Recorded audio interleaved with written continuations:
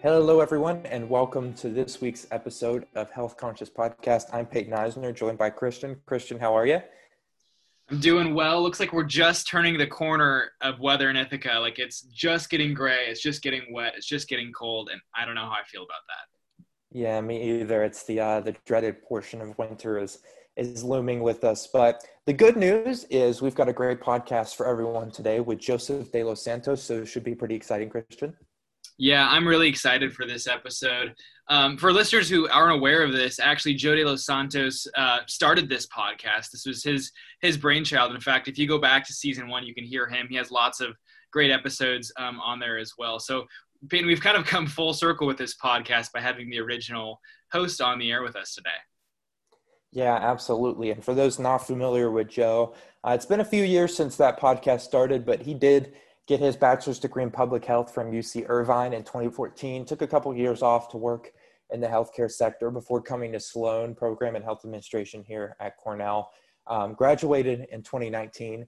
And since then, he's been at Blue Shield of California in their Emerging Leader Program, which is a great insurance-style fellowship program for those interested in the payer space. But we're going to talk to him a little bit more about that, insurance, professional development, and tips for everyone as they go through a MHA program or other relevant ones. So should be a good episode, but we'll toss it over to Joseph and see you guys on the other side.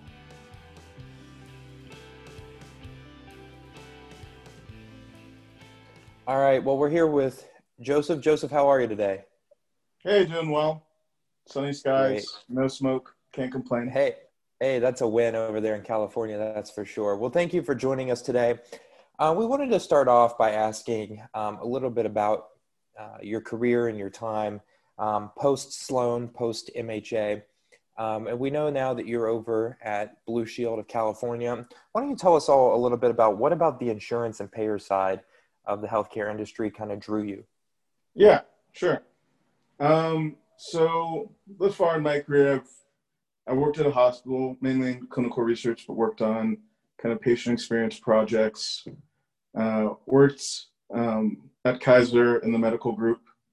And insurance was an area that it's not super well covered. We know it from like a high level academic perspective. But I felt like for me to be kind of holistic in like my understanding of the systems, an opportunity like the one that I found at Blue Shield was important. I didn't realize that, for membership, what insurance companies do is that they work through brokers, and that's for a majority of their members.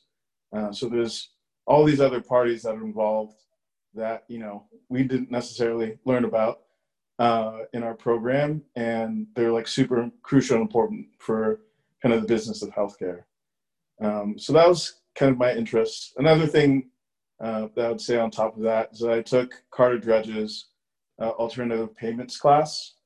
And that really opened my eyes to looking at the incentives of the health system. And, he went through some of his examples kind of in his work and how that's led to a lot of frustrations and kind of pushed him into the place that he's at now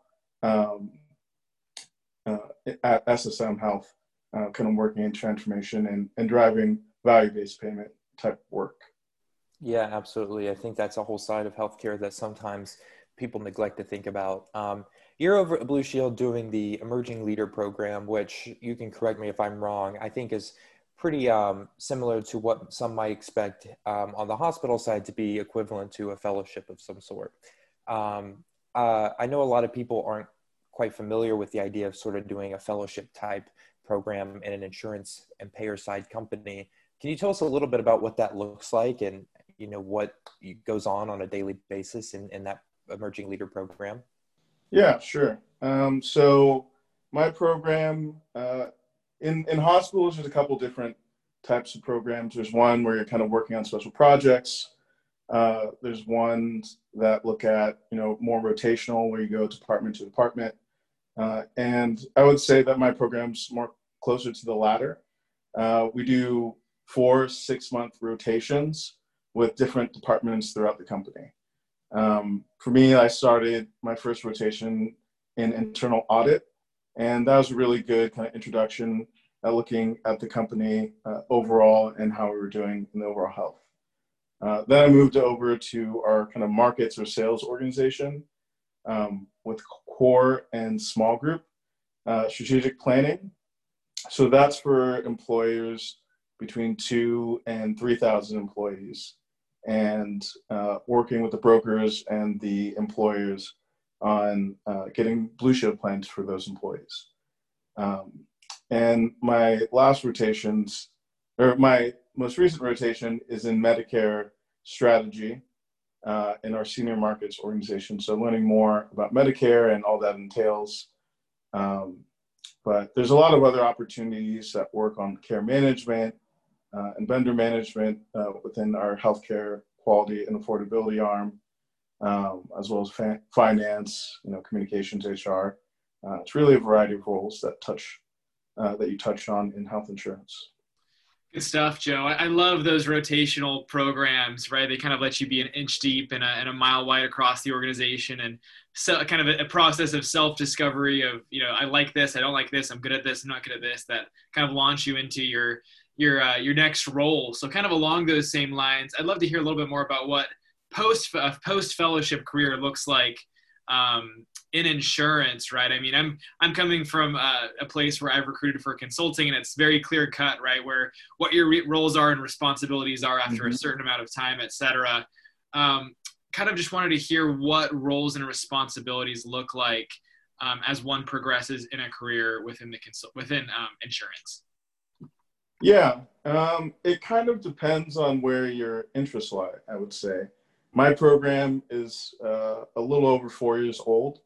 So the people from the first cohort, I think the highest role is a director at this point for a person in that cohort.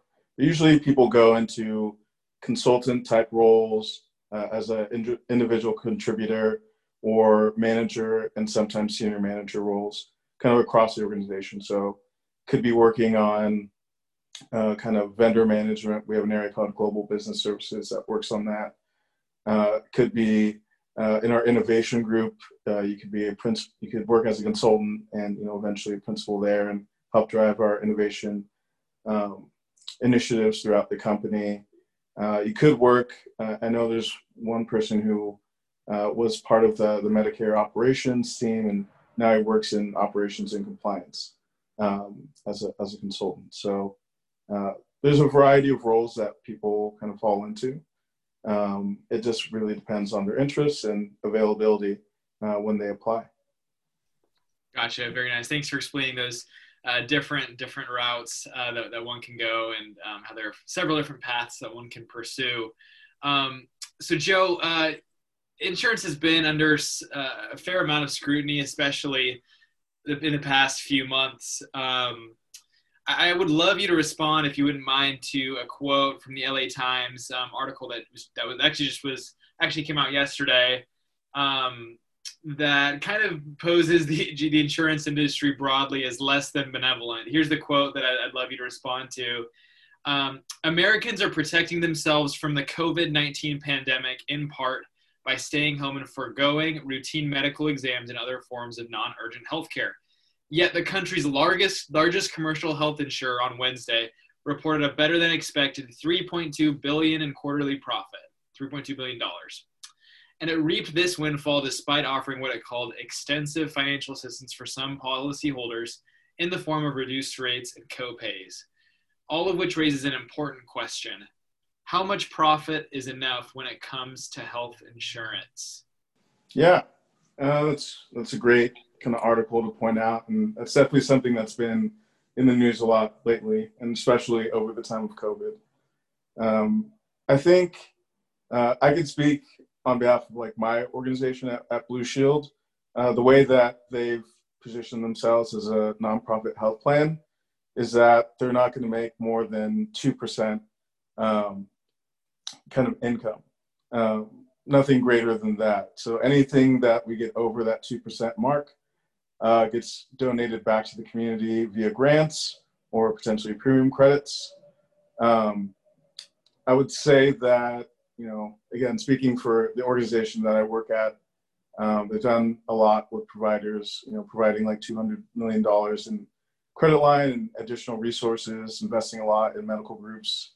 We have some value-based payment plan models that more providers are hopping in on, and that allows them to get a steadier stream of revenue. Talking about incentives again, the way that hospitals make a lot of money is via, complex procedures and surgeries, or people, going to the ER. And it's definitely important for people to get care. But you have to think about like sites of care, as well as, looking at those incentives again of, trying to help, members, patients overall, and what can be done in that manner. So that's, I guess, the way that I would put it is, we want to make sure patients get the right care.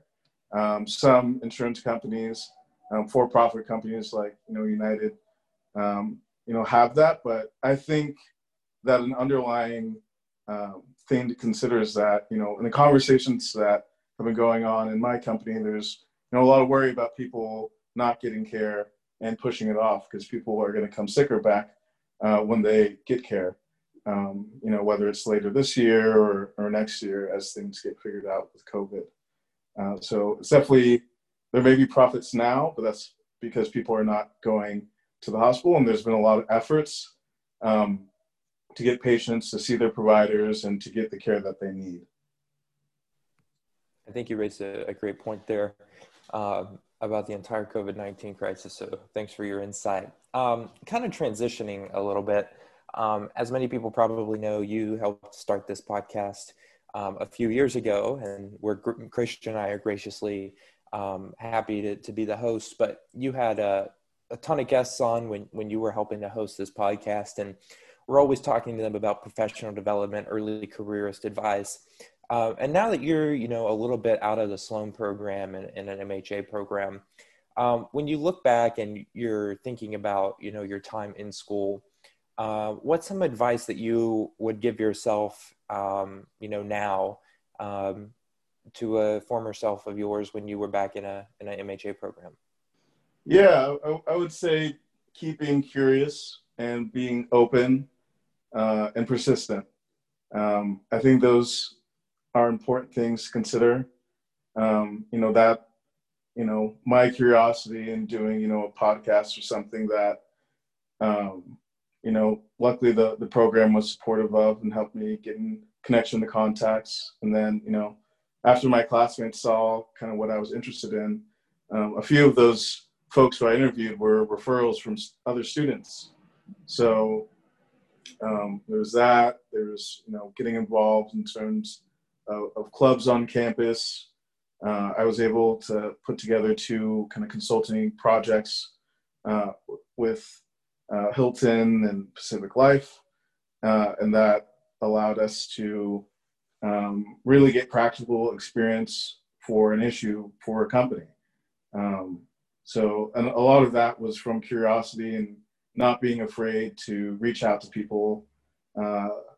Rejection will happen for sure, but you gotta stay persistent and keep going if you're interested in certain things and trying to make those opportunities for yourself.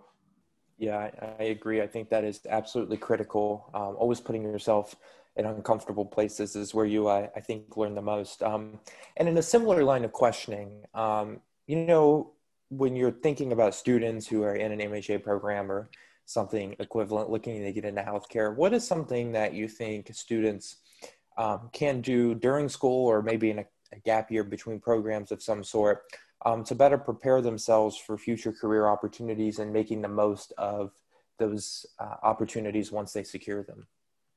I would say have as many conversations as you can with people within companies or in the industry yourself. It's important to be well-read with what's going on. So I'm sure, your administrators have told you to sign up for Kaiser Health News or, Becker's and stuff like that. Keeping abreast of all that information, connecting with the alumni network. Everyone's, super open. Right? And so far in my experience, been very open to speaking with students or people who recently finished the program. I've definitely connected with people who are out here in California. So I would say being curious and kind of inquisitive to people's paths and trying to, guide you to the right place. So, Joe, when I've spoken with my mentors across the healthcare ecosystem, but specifically in the provider space, a piece of advice that I frequently receive is get some sort of experience with payers. Like, you have to understand how you get paid, right? Yep. It's been something that I've been told frequently, and for that reason, one of the capstone projects I was interested in was Excellus New York, and that's actually who I'm working with this next semester, which is exciting.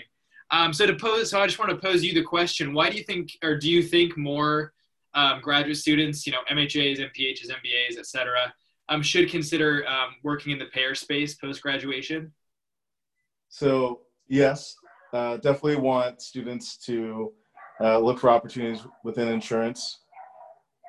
There's a lot about the business of healthcare that gets covered. I talked about a little bit earlier about brokers and their kind of piece in the business, and as well as understanding how contracting work and what insurance needs to cover versus what providers or hospitals need to cover. And that's not really talked about in most MHA programs. So most are focused on hospitals and consulting, but you could take a lot of skills, whether it's an internship or a fellowship, and either continue down the path with the payer, or you could take that knowledge back to a hospital and kind of use that as your kind of negotiation bargaining chip once you know those conversations and understand kind of how things should be navigated. Yeah, it does seem fairly binary at times, like the post grad school route. So definitely appreciate that. So Joe, we ask all of our guests the same question. There's one question that we have in common no matter who we're interviewing. And that question is, what's a tool that aspiring healthcare leaders should add to their toolkit? I kind of talked about it earlier, but yeah, having curiosity and being persistent.